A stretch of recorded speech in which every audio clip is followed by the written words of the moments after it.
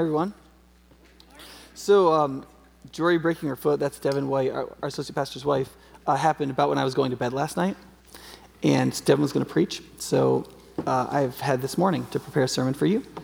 So, it's about as long as I normally use. If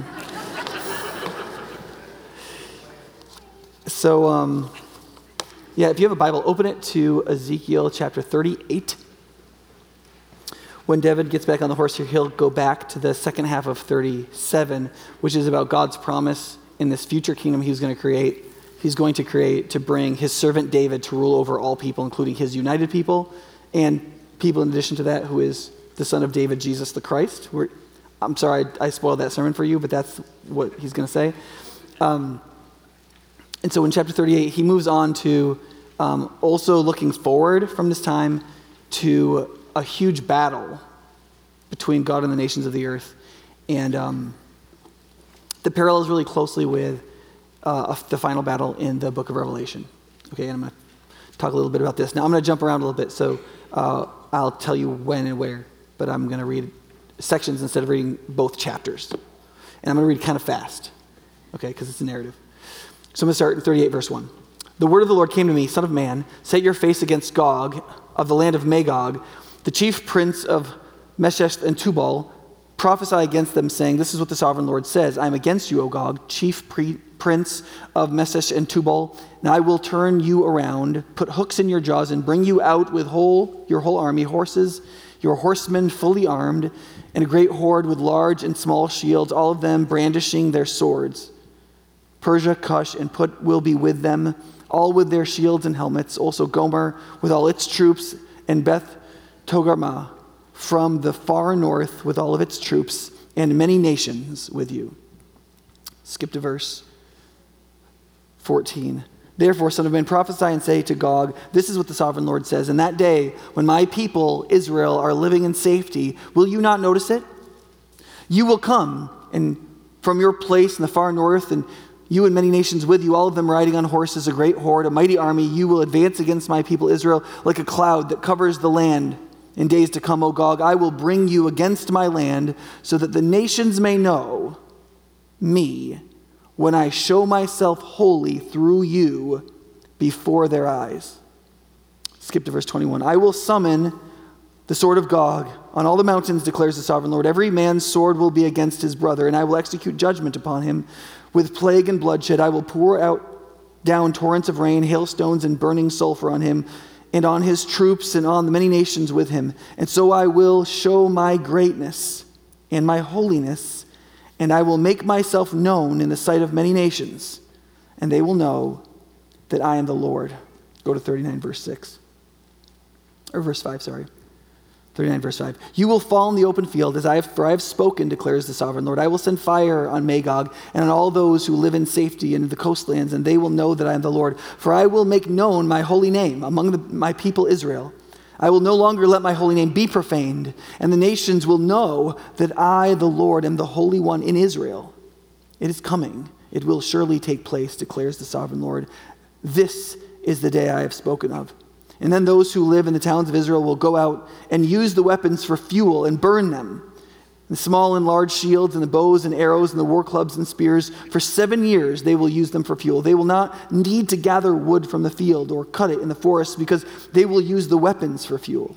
And they will plunder those who plundered them and loot those who looted them, declares the Lord. On that day I will give Gog a burial place in Israel. In the valley of those who travel east toward the sea, it will block the way of travelers, because Gog and all his hordes will be buried there.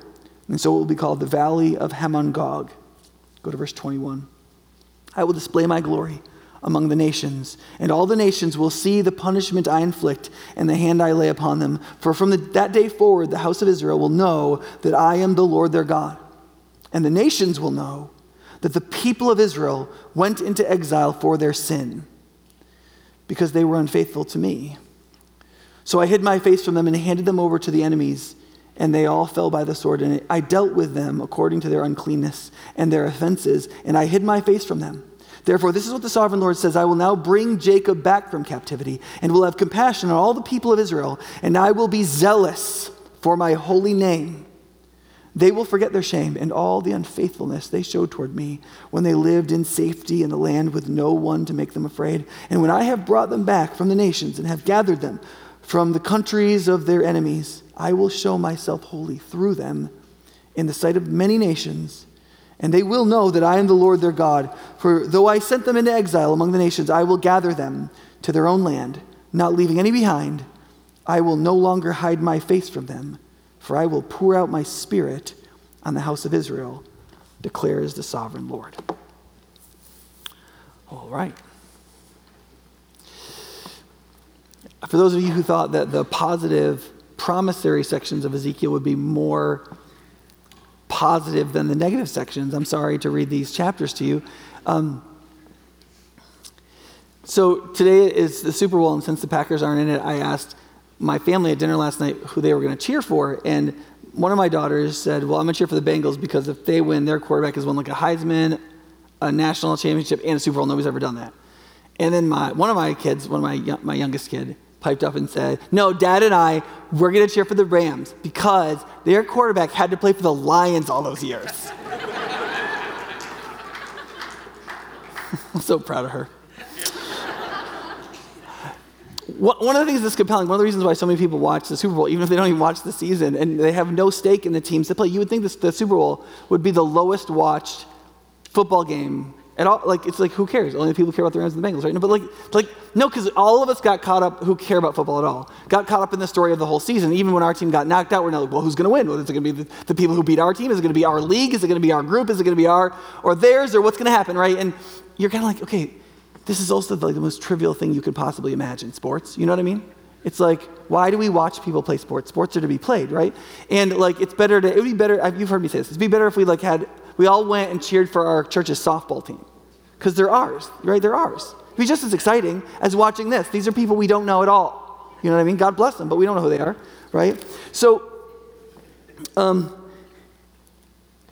the reason for that is that there is both a narrative story, and there's a symbolism of being part of a group in a bigger story than ourselves that every human being is drawn to. That's why everybody who puts anything on TV knows that. Anybody who writes any story, even people who write little short stories, anybody who publishes anything anywhere, knows something about, like, people have to be drawn into what? Drawn into what? Well, a story that has a historiography to it. Something happened that you're a part of, and a symbol, like, it somehow symbolizes what your life means, right? And so people get caught up in the football thing if they care about football at all.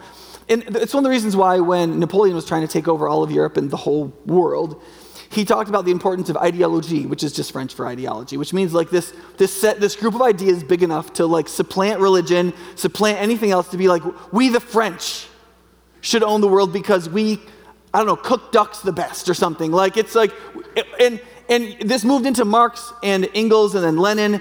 I was looking at this picture of Marx, Engels, and Lenin, and I was afraid that maybe Lenin killed all those people because he had beard envy of Marx and Engels and just couldn't do it, you know, and he just got angry. But I think it was probably more than that. But there was this idea that, like, communism had this idea, like, there's a certain kind of consciousness everybody has to have. Like, for example, when a lot of people say things today that other people disagree with, especially if they're said on the political or academic left, people say, oh, that's Marxism. That's Marxism. And then the people who say it, they're like, it's not Marxism. Then the one group goes, that's Marxism. The other group, have you heard this? Like on the news and on blogs, that's not Marxism. That's Marxism. That's not Marxism. That's Marxism. That's not Marxism. That's Marxism. You know, it's just, and you're like, ugh. And the thing is, it is Marxism and it's not Marxism. That's why nobody can agree. The reason why people say it's Marxism, and they're right, is because it's an ideology. It's an ideology, right? It's like our ducks are better. You know what I mean? It's like there's this story I'm trying to tell everybody to get them all to believe, so that they'll be caught up into the historiography and the meaning of it. They'll buy into the symbolism of it, and they'll act as though they believe this story that I'm telling, right? Whether that's critical race theory or white nationalism or the Rams should win. Like, there's all kinds of different stories you can tell. It's kind of I want to catch everybody up into a kind of consciousness so that we can all be on the same team, and everybody will agree, and everybody will march in lockstep, and everybody will believe the same enough to get something done so that we can bring about some great thing, right? And in one sense, I mean, the way Marx and Engels did it was really disgusting, and their concept of consciousness may or may not be right, but it is fundamentally human. every human being, in order to figure out really who they are, is in this reciprocating relationship with everything around them. There is no person who knows who they are, completely irrespective of everything and everybody else.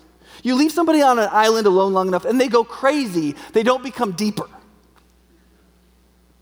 Right? And that doesn't mean we're not individuals and that doesn't matter. What it means is that we need to understand what story we're being caught up in. And part of the purpose of these chapters is God wants his covenant people, whether it's 2,500 years ago when this was written, whether it was 2,000 years ago when Revelation was written, whether it's right now, whether it's people 100 years from now, he wants his people to understand what story they're a part of. The historiography of that story, the symbolism of that story, so they know where they are right now. And he wants them to understand that relative to a bunch of things. In this case, his willingness to judge and destroy in the last event those who will not turn to him and those who will pick a fight with him. Particularly in the context here, it is what you might call the violent. If you read these two chapters carefully this afternoon or later this week or something like that, what you'll find is that the people who are destroyed in this story are many nations of people. But it's not all the nations. It's not all the people. It is all the violent from all nations that gather themselves together and choose to go attack God's people because of their peace and their prosperity. He says, what will happen is I'm going to bring my people back into my land and I'm going to give them peace like they had before. But instead of what they did before, like sinning the heck out of the land and defiling it, they will actually have new hearts and they're going to follow me. And when they do that, they're going to have peace. And when they have peace and they love each other and they cooperate with each other and they can work with each other and then the blessed land I give them, it will produce a beautiful prosperity. And then he says to these people, Tubal, Meshech, Gog and Magog, won't you notice it in those days? Won't you see it with a kind of jealousy? Won't you say, man, I could just go take all of that. They don't have any weapons. They don't have any walls. They're not ready for this. They can't fight us. They might have a good oxen breeding program, but they don't have swords like these. We're going to come with all our big shields and our small shields. And we're going to whoop their butts. And we're going to take everything. Right? And so you can see this in the decline of Ezekiel, where Ezekiel says it always goes like this: idolatry, right? Wickedness, injustice, violence. And so that final state of human degradation, right? The pride and power that I will just go take it. All these, that's interesting about Revelation is there's this judgment coming at the end. You know God will ultimately judge the wicked. And then yet at the very end of the book, Jesus doesn't come back and pick a fight with everybody who didn't believe in him. They all pick a fight with him. Sometimes I wonder at this concept of the quote millennial kingdom, that somehow God will bring his own reign into the earth in such a way as that he will reign amidst the ungodly nations. For some reason, you're like, well, what's that reason? Why would he do that? Well, maybe it's because he wants to show that all along we could have followed him. And so all the ways that we didn't really were our choice. It really was possible. We just wouldn't do it. Maybe it's because, though, even in the final battle when he'll come and judge all of the earth and bring his total judgment, he's not going to pick that fight. He's going to finish that fight, but he's not going to pick it. He won't go get the wicked. He will destroy them when they come to him to try to kill everything he's made. Right? And I'm not saying that is the reason. I don't know the reason. That sounds plausible given the way he's talked about this.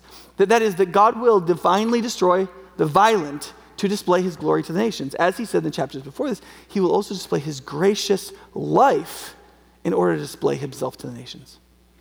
And so you and I have to both historically and symbolically find ourselves in the story if you're a believer. There's a sense, when he tells this is the future. There's two places in the passage where he says, you've heard it my prophets say of old, that a day was coming when I would defeat this multifaceted enemy. He said, let me tell you about it more specifically now. And so he gives us much more specific prophecy in these two chapters about it. And then he says, this is coming, and now I've told you more about it. So he's still saying, look, this is still future, right? I don't know how far future. It's either 1,500 years future or further than that. And I don't know, but these people didn't know. They died before this happened. But what he wanted them to do is to say, okay, in the flow of the history of God, ultimately, he's going to bring about Ezekiel 37 through 48, which means he is going to create a new heart in us. He's going to raise up the dead, dry bones from the valley, chapter 37. He's going to put a new King David over a united people who is the true king we've been waiting for all along. And then ultimately, how will we then relate to the nations when that happens? What will happen? And the answer is what you would think. The nations will look upon that beauty and they won't be able to stand it. Gog, that is the principal head of injustice and violence, jealousy and pride, will not be able to stand that there's a land that isn't filled with idolatry, that doesn't pursue their good by means of wickedness, that doesn't seek to flourish on the basis of stealing from others and injustice, and that doesn't kill each other and showing that they're better than everybody else, right? There's this beauty of the prosperity of peace. And he will not be able to stand it, either that it exists and shows him for what he really is, or that they have a wealth produced by that he can't produce in all his power. And he will come. He will gather all the nations and say, let's go take it all. And he will come. And what will happen? And God says, when that happens, when he picks a fight with me, I will obliterate him. And just like I will show myself holy to all the nations by the beauty of what I will make from new hearts, I will also display myself to the nations by obliterating the heart and followers of violence in the earth in this battle. And I will build a second mountain. There will be a mountain of God on which there will be a temple in the holy city, and I will build a heap of the dead bodies of the nations of Gog, that anybody who goes to the Mediterranean, anybody who travels throughout the whole east of the earth and goes through the Mediterranean, they will have to stop and go on the road that goes around the pile of bodies stacked up to the heavens that will take 7 months for all the people of Israel to pile up and bury as a monument to how God will end violence. How does that make you feel? Right? What we're supposed to recognize if we believe that we belong to the Lord is that whatever is happening in our lives relative to idolatry, wickedness, injustice, and violence, we are part of a story in which God is bringing to an end those things. The very last is his destruction of those who will never give them up. All of the way along, everything between this day and that, everything that has gone back all the way to the beginning of his story is to persuade men and women to give it up, to give up their idolatry for faith, right? To give up their wickedness to pursue righteousness in faith, to give up their injustice to pursue justice because they're pursuing righteousness in faith, and to give up their violence because they're called to peace, because that is the result of seeking justice, because you're pursuing righteousness out of faith.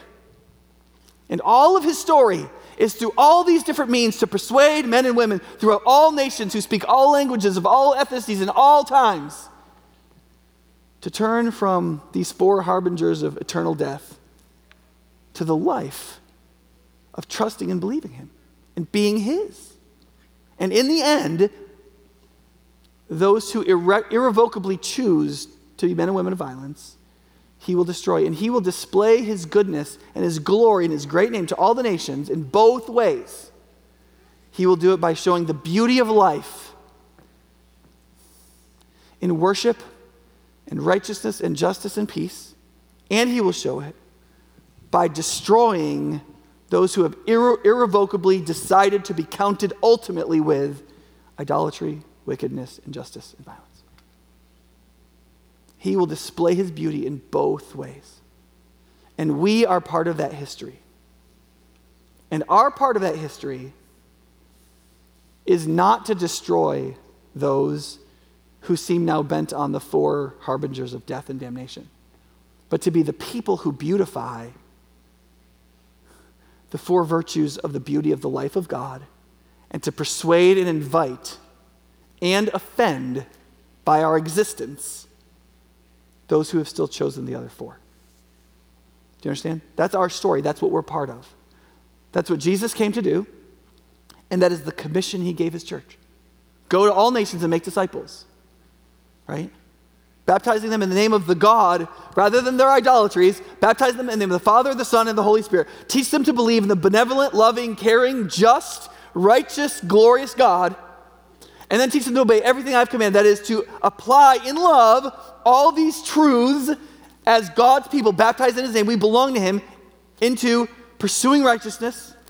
Therefore, in all our relationships, justice, And so as to produce the peace of God from our own hearts, knowing that we are reconciled with God through his Christ, to all people around us, like it says in Romans 12, to every extent it depends on you to live at peace with everybody. Pray for all those in governmental authority, it says in 1 Timothy chapter 2, so that you might live peaceful and godly lives in the midst of them, whatever they're doing. We're in that history, and we are the embodiment of that symbolism in our chapter. I do not know if we're in one of the boring middle chapters or in one of the hot climactic chapters of this book. Okay, I don't know. If this passage was fulfilled as preterists think in the first crusade, and then in the millennium is 1,000 years, then Jesus is coming back in the next 30 years. No, I doubt that. But it's kind of a sexy interpretation. Who knows? We might be in the climactic chapter. Of course, every Christian always has thought that, right? I mean, there were books during the Civil War like, this is the end. And if you were in America at that time, you probably would have thought so, right? And then it wasn't. Can you imagine what people actually thought during the Crusades? They must have thought that was the end. Or communism. Like, I'm old enough to have been terrified by nuclear weapons and communism, okay? Like, I'm still probably traumatized by, like, all the times, like, all the movies they made of nuclear weapons killing everybody and everybody, like, having their skin falling off from, like, radiation sickness and all that. I don't know, who's that age? Gen Xers, we're just always completely forgotten, right? Okay, and older, right? So, or younger, you're probably only 35. Okay, so, right, everybody thinks they're going to be in the climactic chapter and nobody has been, right? So, here's the thing, it doesn't matter. Because if you understand the historical story, how it's playing out, the symbolic truth of what we are in the story is always the same. It's always the same. To be like Christ and to be a people of faith in the benevolent, truthful God that is, who pursue righteousness, who in doing so seek justice, and seek to pursue and create and be peacemakers. That's what we're doing. That's what we've always been doing. That's what they were called to do. That's what people in the day of Revelation were called to do. That's what we are commissioned as a church to do. That's what we've always been doing. That's what we're supposed to do. Well, always been doing, that's questionable. But that's what we've always been supposed to be doing. Okay? All right. So the second thing is this, that God will display his glory through both blessing and destruction. I've already said something about that. But one of the ways he does this is that he makes really clear that his desire, his main desire, is to demonstrate his glory, to make his name known. One of the things to remember is all through the book of Ezekiel, God says like 56 times, so that they will know I'm the Lord. God's overarching intention in all of his self-revelation is so that all of the peoples of the earth will know the Lord. Even in the most nationalistic moment of Israel's history, when they built the first temple, and Solomon, their great king, is praying over their temple where they finally have their land and it's theirs. He prays over it in 1 Chronicles and he says, God bless us. And then he says, and then for all the peoples of the earth, when they look towards this temple, I pray that they would see your righteousness and that some of them would come to it and that they would pray to you and that you would hear them and that they would know that you are the Lord, right? That was Solomon in his good days, before the bad days, before maybe his last good days. Right? And God was very pleased with that prayer and filled the temple with the smoke of his presence that people couldn't even bear. Because he's like, somebody finally got it right. And so you can see this in both ways, right? In the first way, you can see God saying, what I want to do is I want to show people who I am by blessing those who pursue faith, righteousness, justice, and peace. Right? And so he says let's do the, now I've started, let's do it that way. Right? He says, therefore, say to the house of Israel, this is what the sovereign Lord says, it's not for your sake, O Israel, that I'm going to do these things, but for the sake of my holy name. When you have gone, which you have profaned among the nations where you have gone, I will show the holiness of my great name, which has been profaned among the nations. See, when he talks about the new birth, that he will create a people, that he will put a heart of flesh instead of a heart of stone. He'll pour his spirit out into their lives. He'll give them the desire to do what's good and beautiful and just, right? He says, I'm not actually doing it for you who are going to receive it, even. Because nobody who receives it deserves it. That's not the point. You don't get it because you deserve it. You receive it as a means of God displaying it. You get it because you need it. And the responsibility that you have in it is just to display it. So it's by grace. God gives it to you because you need it, and then you display it because other people need it. It has nothing to do with deserves. Do you understand? It has everything to do with what you need, but also what all of the peoples of the whole earth need. Which is why not just our reception of it, but our display of it is what God calls faith. So he says, going on, the name you have profaned among them, then the nations will know that I am the Lord, declares the sovereign Lord. And when I show myself holy through you before their eyes. You see the argument there? He's saying, the nations are going to know that I'm holy and that I exist and that what I do is real. And I'm going to show it to them through you. They're going to see that I'm different. I'm holy. I'm different than anything they've ever experienced. I'm better than everything they've ever experienced. And I'm more good. My more beauty is something they've never experienced. And that holiness, they're going to experience through you, through this thing that you don't deserve and I'm not even doing for your sake. I'm doing it for them.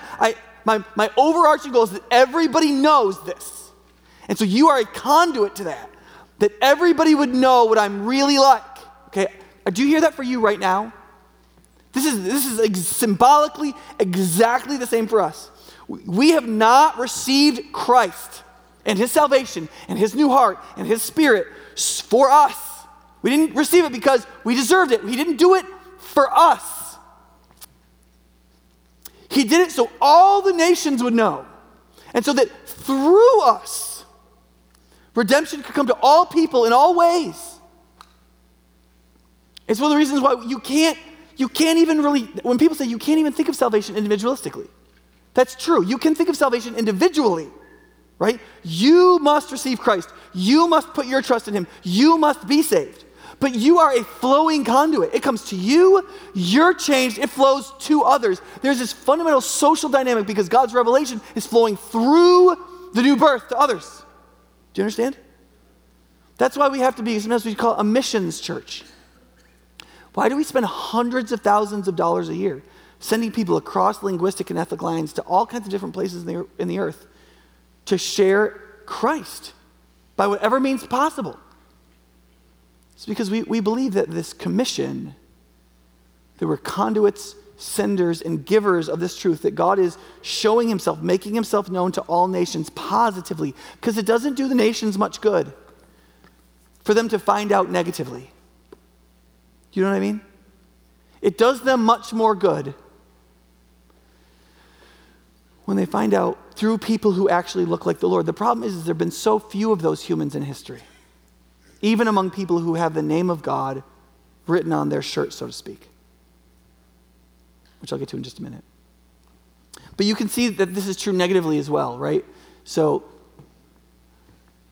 there is the destruction of those who are the negative four believers, the people who believe and are saved, are trying to save themselves in their idolatry, their wickedness, their injustice, and their violence. He says, I will execute judgment upon them with plague and bloodshed. I will pour out torrents of rain, hailstones, and burning sulfur on him and on his troops and on the many nations with him. And so I will show my greatness and my holiness, and I will make myself known in the sight of many nations. And then they will know that I am the Lord. So you see, when the violent come against his people and he destroys them in this act, right? Not all the nations are there, but all the nations hear about it. They all see it. They see this complete destruction. They see God defending his people and him showing his holiness. But the cost of that, right? Think about that. The cost of that is incredible, because now this horde of people who are all human beings made in God's image, no matter how far they've been damned in the acceptance of violence in the depth of their heart, no matter how seared their conscience is, that never changes the fact that they are made in God's image, that they are infinitely valuable, that they are important to God, that they, at least in a certain kind of way, their life could have been otherwise. And they are then lost to us and to their Creator. And that is a horrible tragedy. And yet that was a cost, he says here, of him showing his name to be great and holy among the nations, so that all the other peoples who didn't come to that battle found out that there is a God in Israel. And he will show his glory that way if necessary. Because God is very consistent that he is going to show his glory to all peoples. Right? And one of the things I think we need to make some peace with is how does he do that? And is it inconsistent? For example, one of the things that I've talked to some people about is they've said, Nick, do you think that the coronavirus is a judgment of God? Like on the whole world, right? And I'm like, I normally don't say stuff like that. I mean, sometimes I think on that question, the best pastoral response is, well, if the shoe fits. You know, like when people say, because people say all the time, like in personal situations, somebody's like, all this bad stuff is happening in my life. Do you think God is judging me? And people go, no. No. Right? And like anything that could be said by a non-believing friend after their third martini, just be careful. You know what I mean? Like if like your hypothetical, maybe you don't even have a friend, like to be like hypothetical girlfriend who's like had a few drinks and like she just knows that she's there on Thursday night just to support you. Like that's the truth be damned. The whole point is to make you feel better because your life is hard. She's no. When people say stuff like that, just okay. There's a place for that friendship, okay? And I found in recent years there's a place for that parent, but it's also not true. You know, I mean, 'cause the Bible could not be clearer that God does discipline his people, that there are many things that happen temporally that are judgments of God, and that it happens in New Testament times like ours, and like it could be, right? And so my response is usually, well, even if it isn't the judgment of God, but it is clearly related in your life to something you know displeases him, then if you use something that isn't his discipline to still get the picture on and move in the right direction, that's still productive and redemptive for you. So use that. I mean, that's why Hebrews 13, I think, says, receive all hardship as discipline.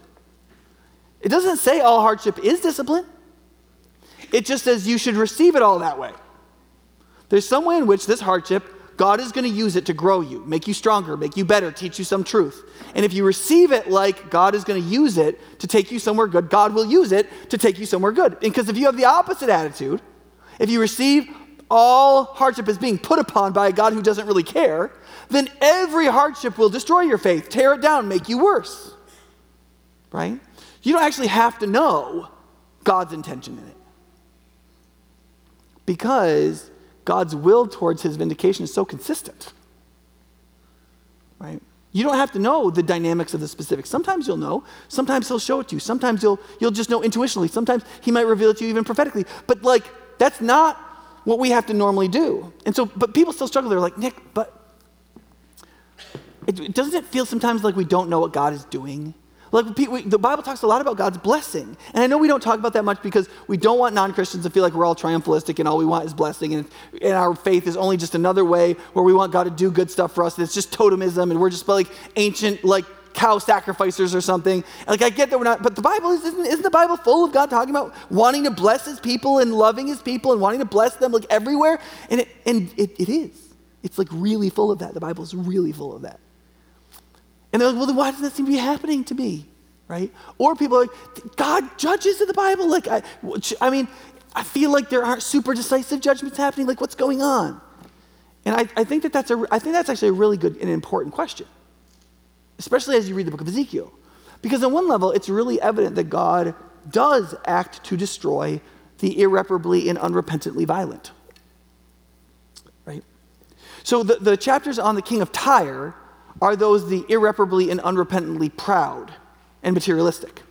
The king of Tyre is this object of splendor and pride and wealth. And he's achieved his wealth not by enriching others, but by taking for himself and thinking of himself as a god, right? And God says, I will tear that down and destroy it for my name's sake, right?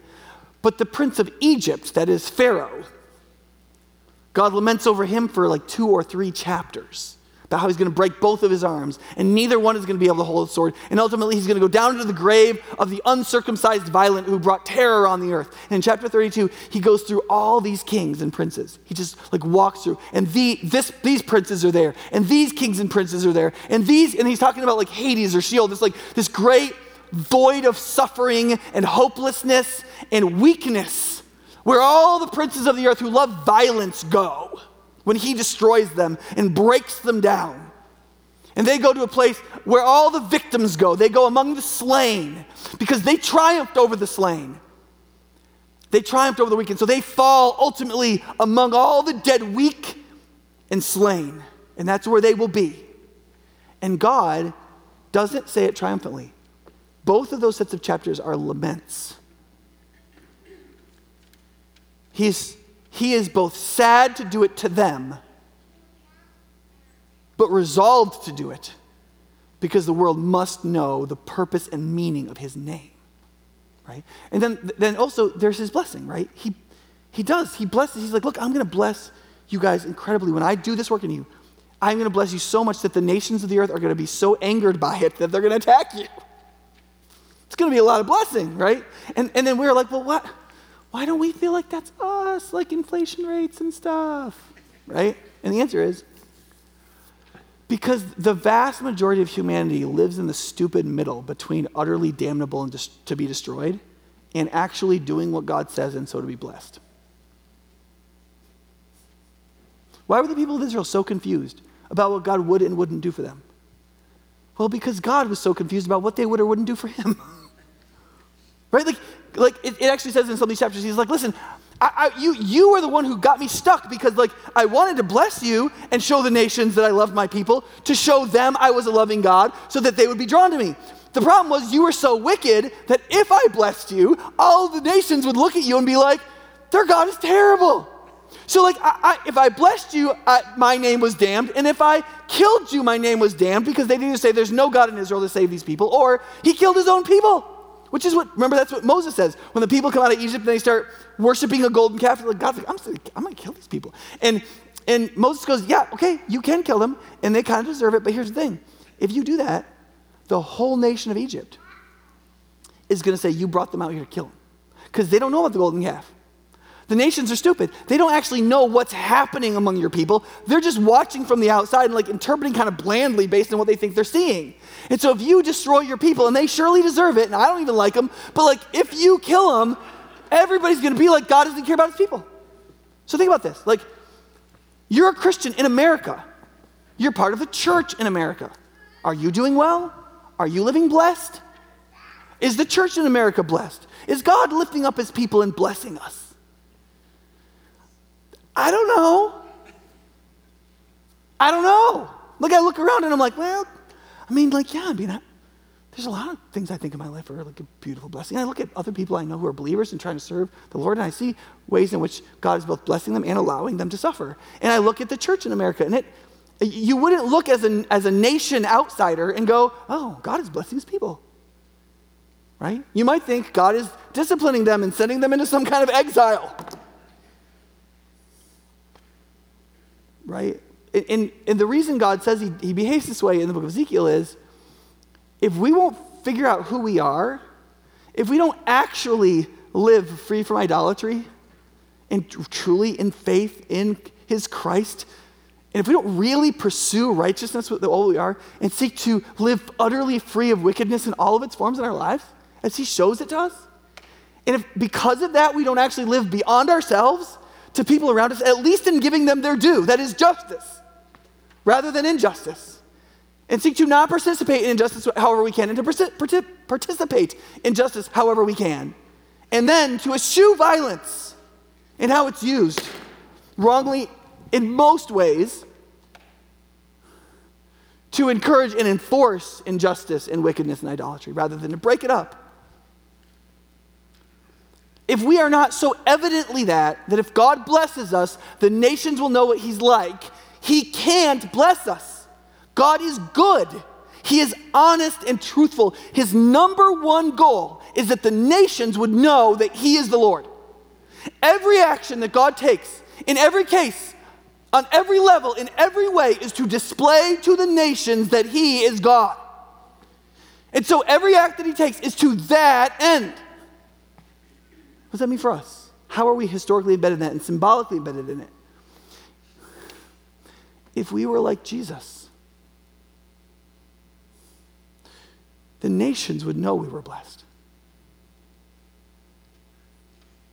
The nations might also know that we were laid open for suffering like Jesus. And it would somehow be both.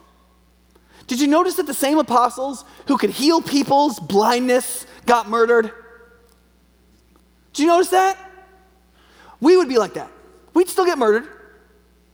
We'd still get kicked out of our jobs. We'd still get our names besmirched in the community. But there would be a glory on us that really couldn't be denied, and the nations would know it. They would say, those people who wear the name of God, if they're for real, then God would be like this. And God would get their attention. He wants to get the attention of the nations, who if they looked at the people he blessed, they would say, oh, God is like that.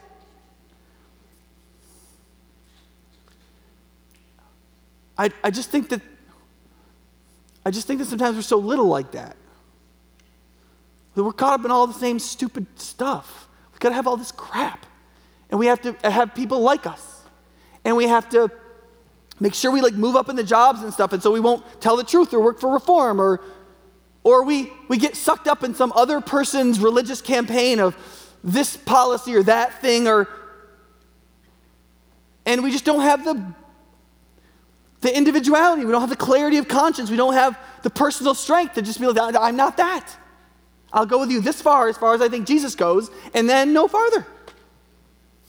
And if you're going to be my friend until then, and then you're going to try to hit me over the head with a baseball bat after that, so be it. Right? I'm going to obey God and not men. Every time. Every single time, I'm going to obey God and not men. Swam. And then there's 1,000 of us like that. And it's that's really interesting. And I think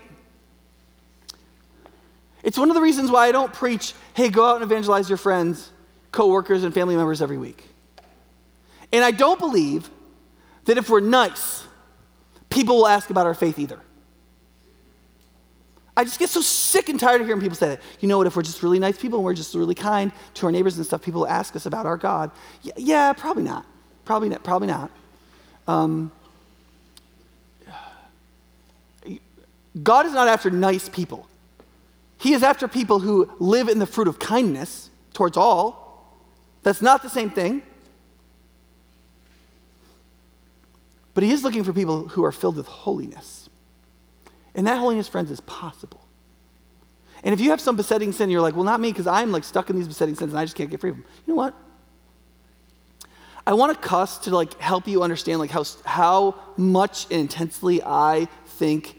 I'm looking for in super intense words. Okay, I don't care if in something in your life you don't feel like you can do better. Just put that on a back burner and just be like, God, I don't know how to get free of this.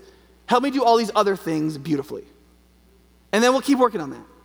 And then turn to people for help for that thing. But just because you just can't keep a job doesn't mean that you can't be profoundly kind and loving towards others and hospitable. It doesn't mean you can't do the rest of the beauty of the gospel.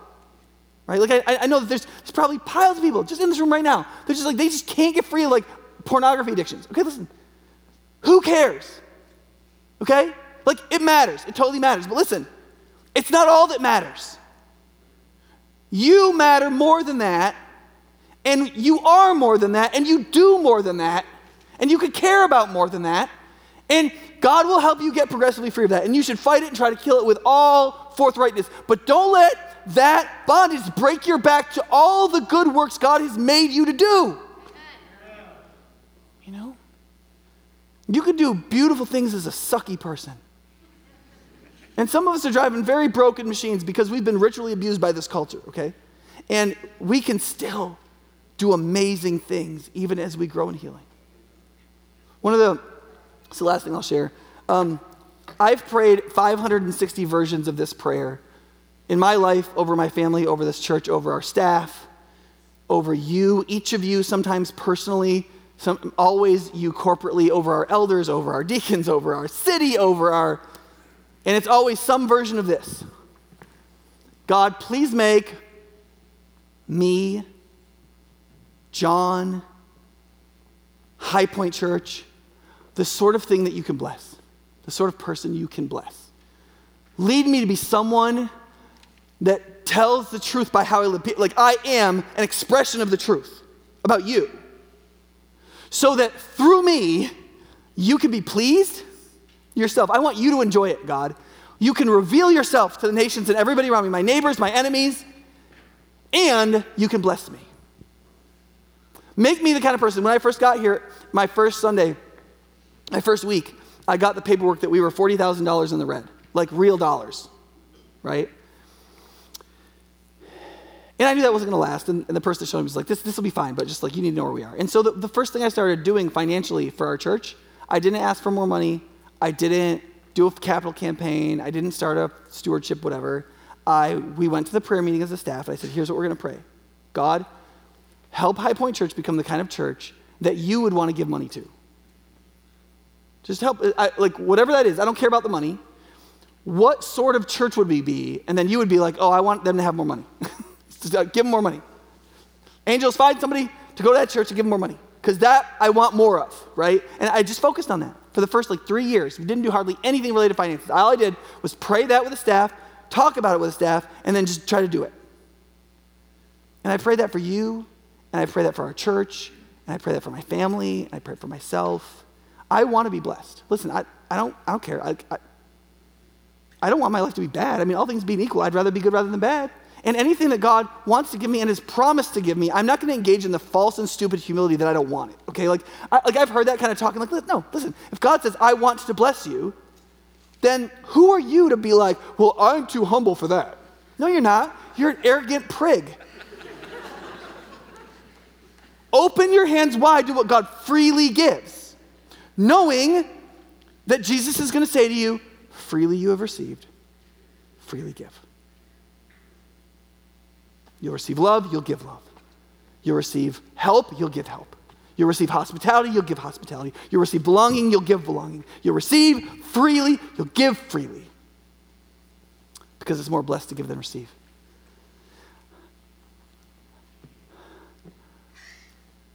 It is 100% true that God says in this passage, he says, when I do this, you'll forget your shame, right? All the way through the book, he's like, listen, I want to make you cognizant of your shame because it's the only way you'll find a moral groundedness. But then he doesn't want that shame to destroy us. He says, when this happens, you will forget your shame. But you still have to be inspired both by the gracious giving of God to forget your shame and the fact that you will remember your shame and open your mouth no more. Like at one level, you have to have the moral seriousness of knowing that we have to choose who we're going to be. That matters. And we have to know that every way you have failed, every way, Jesus has performed perfectly for you and died on the cross for every failure, for every mistake, for every bad-hearted, wrong-headed thing. He has performed it perfectly, both to allow you to have the freedom to act forward and to know that God is with you in every step that you take towards him. And that he's with you even when you spend decades resolutely denying him. He's with you. He's always coaxing all of the nations, every person, even those who he laments over because right now they're committed to violence. Even Pharaoh who's like, who can I kill? He's like, don't do it, don't do it. Turn back. Even you violent, turn back and I will redeem you. Let's pray. God, we pray that as we sing and as we think and as we pray a little bit, that you would work in us in such a way that we would be drawn to love you for all that you show about yourself. The beauty of the new birth, the beauty of the destruction of the final violent, your passion to display your name to all the nations and all peoples, that you love and are seeking to win over our enemies, and that our enemies right now are praying. Some of our enemies that you've won over are praying for us because you made them. You are noble in all these things. You are just and you are honorable and you long to bless us. So God, make us the sort of people, make us the sort of church, make us the sort of believers that you can bless. Because our lives and our life together is the truth displayed. And so by blessing us, you display yourself. And people know the truth about you and make it such that you would be pleased, that we would be honorable sacrifices to you, and that we would take pleasure in it, you would take pleasure in it, you would be able to bless us, and that the nations would be able to see you for who you really are. From our closest neighbor to the most distant peoples.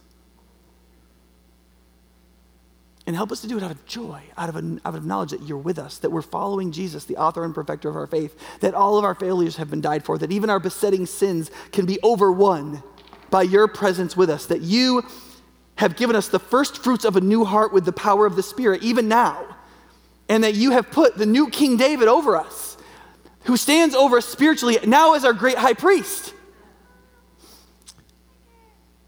And that we cannot fail in faith in you. And you will lead us into righteousness and into justice and into peace. Give us the courage, God, to believe, to really believe. And where we know we have deviated from it, to repent. I pray that as we sing these songs, people in this room would be letting things go, would be turning them loose. Every idolatry, every known wickedness or sin, every known injustice they've perpetrated on another, and every violence. And they would turn to you and seek to be a beacon of who you are in the world. And together with your church, in Jesus' name.